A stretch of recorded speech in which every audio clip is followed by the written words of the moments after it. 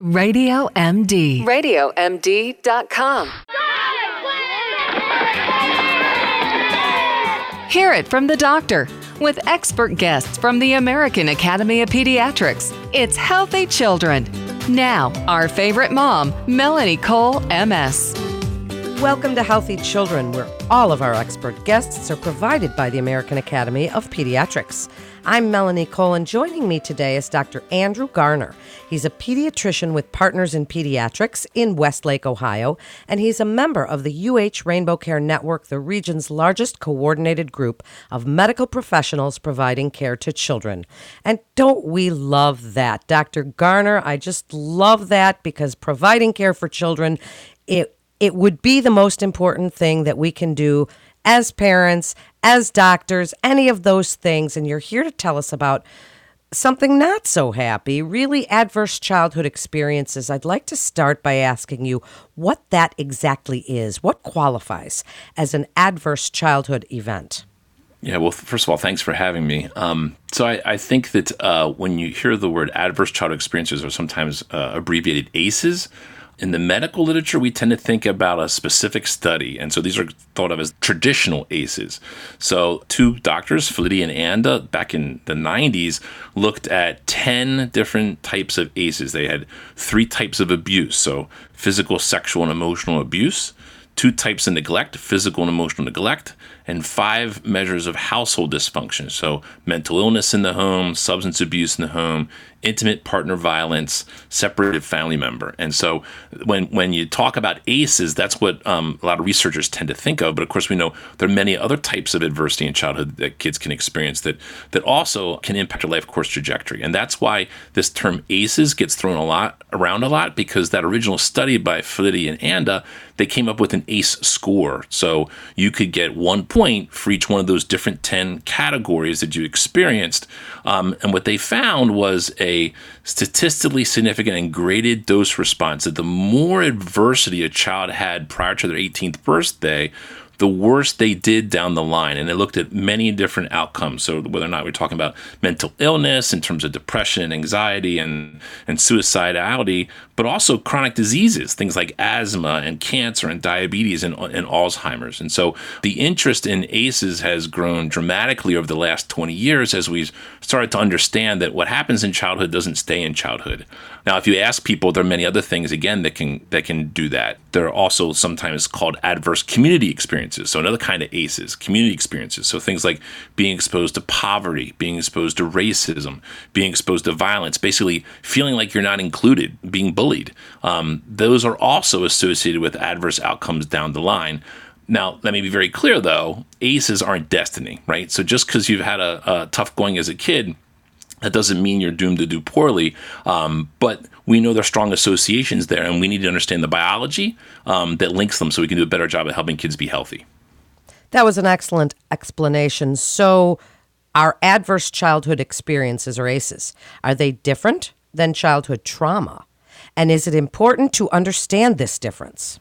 Yeah, so so the issue with trauma, and they're sometimes used interchangeably, and I think there's some controversy in the literature here, but I think the thing with trauma is we tend to focus a lot on the event, the precipitant itself. And I think that we have a hard time getting our hands around adversity in general when we're just looking at the event, because we know it's very subjective, right? So, one child will hear a dog barking and think, "Ooh, puppy, let's play." Another is terrorized, right? And so some of that has to do with their previous experiences. But if we really want to start quantifying adversity and getting our hands around it and understanding the biology that's underlying it, we have to stop looking at the events and start looking at the responses, the biological response, right? And so that's where this idea of toxic stress comes in. So toxic stress refers to this ongoing exposure to the body's biological response to adversity. And that's where we start getting into the biology, where we start understanding how those experiences then literally become biologically embedded and sort of change who we are at the molecular, cellular, and even behavioral levels. Again, we can change who we are. Again, it doesn't mean it's destiny. So I think there's a lot of overlap when we start thinking about trauma and adversity, and so it can get pretty confusing. But I think when you start thinking about what's the response to it? And then even more importantly, what we're learning is how do we repair, right? So, toxic stress has sometimes been defined as the response in the absence of safe, stable, nurturing relationships, the ability to turn off that stress response. And so toxic stress sort of helps us understand the problem, helps us understand how adversity can change the way our DNA works, the way our brains function, and our behaviors, but it doesn't necessarily get us at some solutions. And that's the really good news is we're learning more and more about the biology of toxic stress. And what it's telling us is that that biology is also the same biology that underlies this idea of relational health, right? That if we're able to connect with adults who are engaged with us and support us and are nurturing us, that can turn off the stress response, and that can actually help us become resilient, right? And help us to understand how to handle adversity in a healthy manner in the future. So toxic stress sort of defines the problem, but this idea of relational health really helps define the solution, right? At the individual level, but also what we do in families and what we do at a community and societal level, how we can help kids to thrive instead of focusing on all what's going wrong. It's certainly true, and resilience is its own podcast, Dr. Garner. So you'll join us again. We could talk about that. But, I hear what you're saying. My 22-year-old son said recently, he said, "You're stressing me out. And your stress, I'm feeling it. And it's stressing me out." And I've been a mom now for quite a long time, and so I knew this, and I felt myself doing it. But our kids right now, Dr. Garner, are experiencing things that we did not. There is a pandemic. There is global warming and change. There's all of these things, political and arguments and families arguing on Facebook. I mean, there's social media and this worldwide feeling of stress and insecurity that's going on right now. Taking all of that into account, then you mentioned things like poverty and food insecurity and all of these mental health issues that there's, that the kids are going through, because there's really a mental health crisis. So how do we know? Let's start right there. If our kids are experiencing what qualifies as an adverse childhood event, how do we know?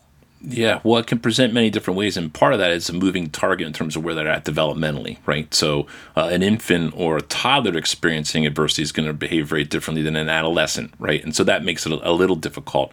But I think the thing that I would sort of say is at a very high 30,000 foot level is sort of emotional irritability, right? So that cuts across all dimensions. When we're getting irritable, when we're getting emotional, I think as parents, our temptation is to focus on the behavior.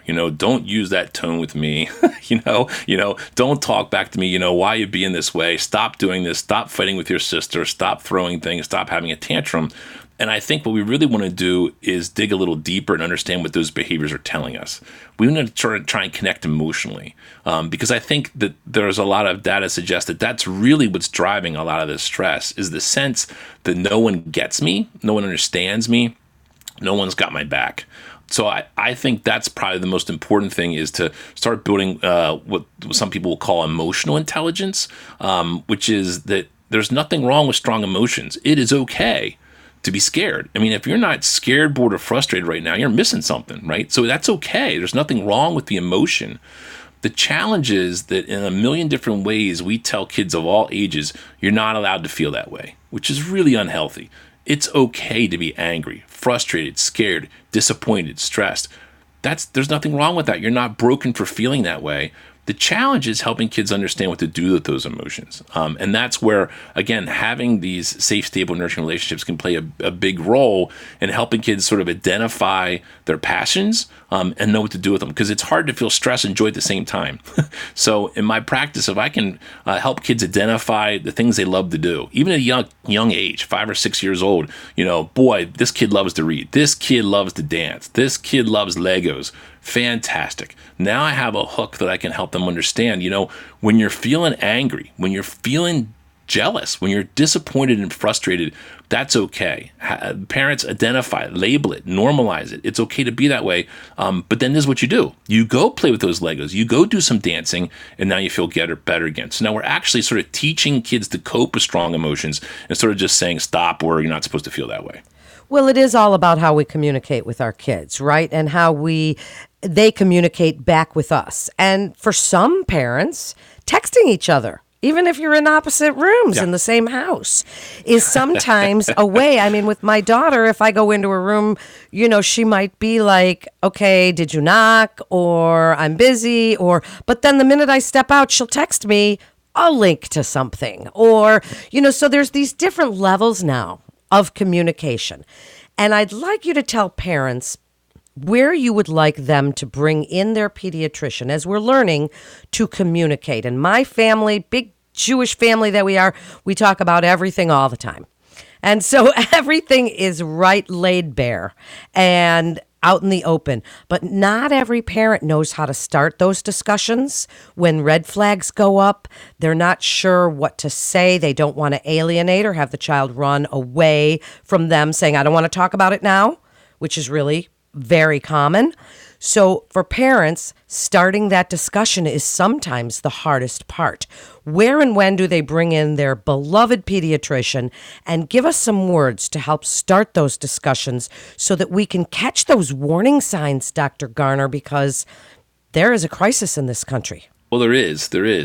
So there's a really famous psychiatrist in Texas named Bruce Perry who talks about a neurosequential model. What he says is that if someone's sort of being dysregulated and angry and frustrated and you're concerned about them, his mantra is regulate, relate, and then reason. And what that gets at is the fact that first we have to be in control of our own emotions because, like you said, there's a lot of emotion. That's the truth. Yeah, there's a lot of emotionality here, and you mentioned the idea of texting as a way of communicating. Text can it can inflame things, but it also can sort of get the emotionality out of it too, right? Because, when we're face to face, there's a lot of emotionality, which can be either good or bad. And so texting may be a way of getting rid of that. And so that may be a way of bringing down the emotion by using a text.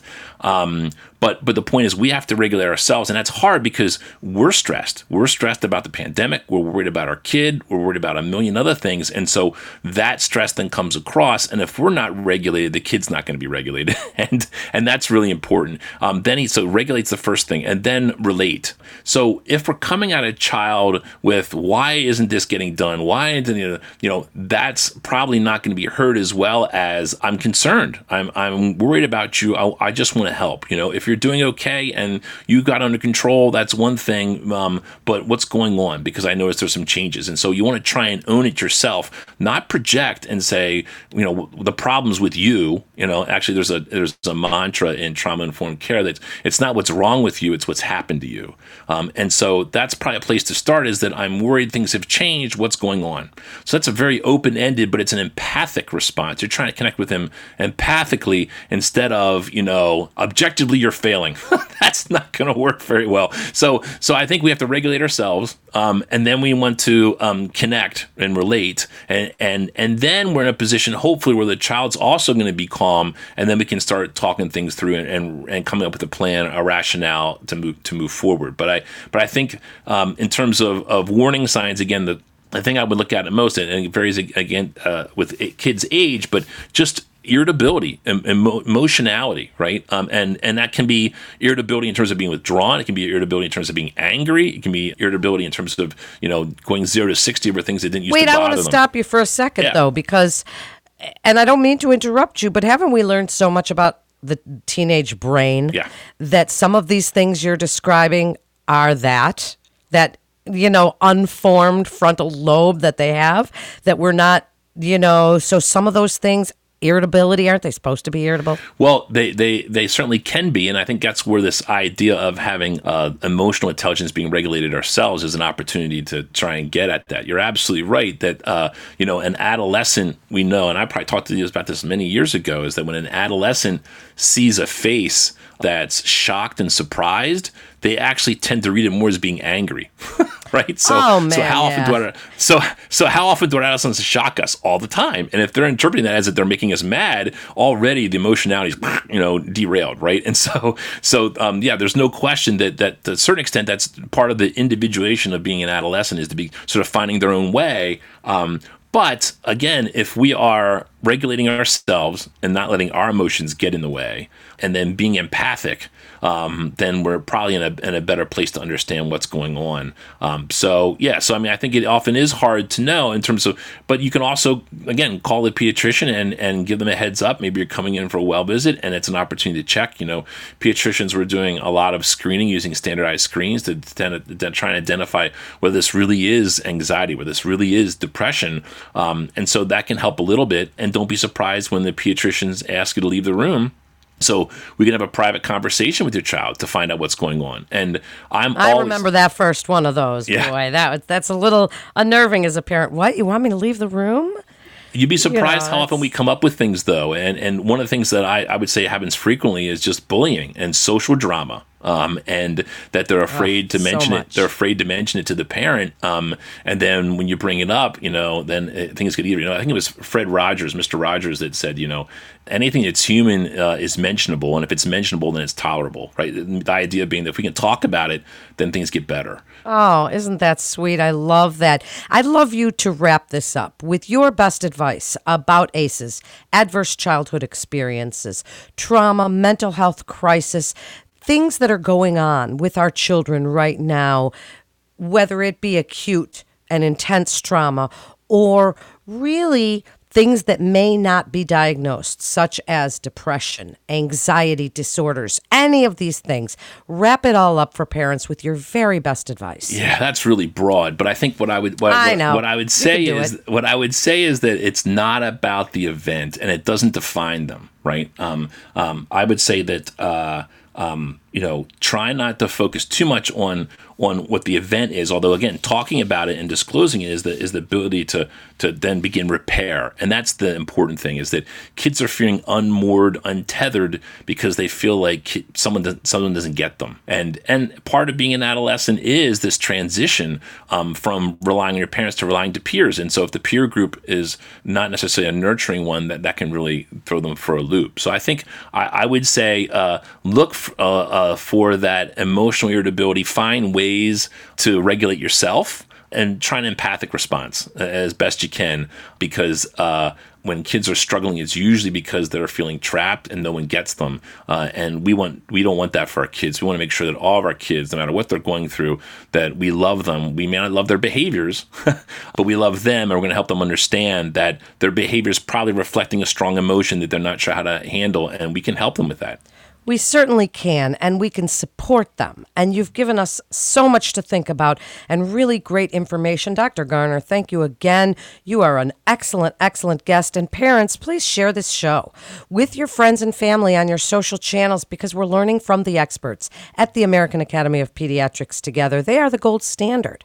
And if you are like me and just absolutely crazy for your pediatrician, you know how important they are in the raising and the health and the happiness of our children. So please share this show far and wide.